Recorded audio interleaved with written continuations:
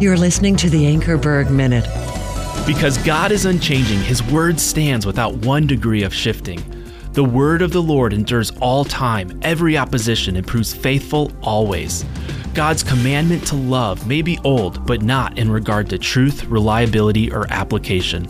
The good news that we have heard is the same as Paul and John, Mary and Martha, Martin Luther, and Billy Graham.